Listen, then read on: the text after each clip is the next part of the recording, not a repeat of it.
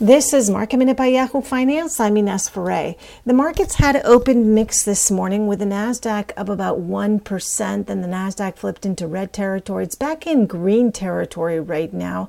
The S&P 500 is also in the green. The Dow has pared some of its losses from earlier, down about 0.5%.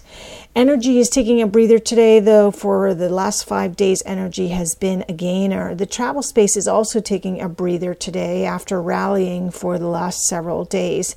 The 10-year yield is back to around 1.46%. Yesterday, we saw it go to 1.6%, prompting some of the accelerating sell-offs we saw in the markets.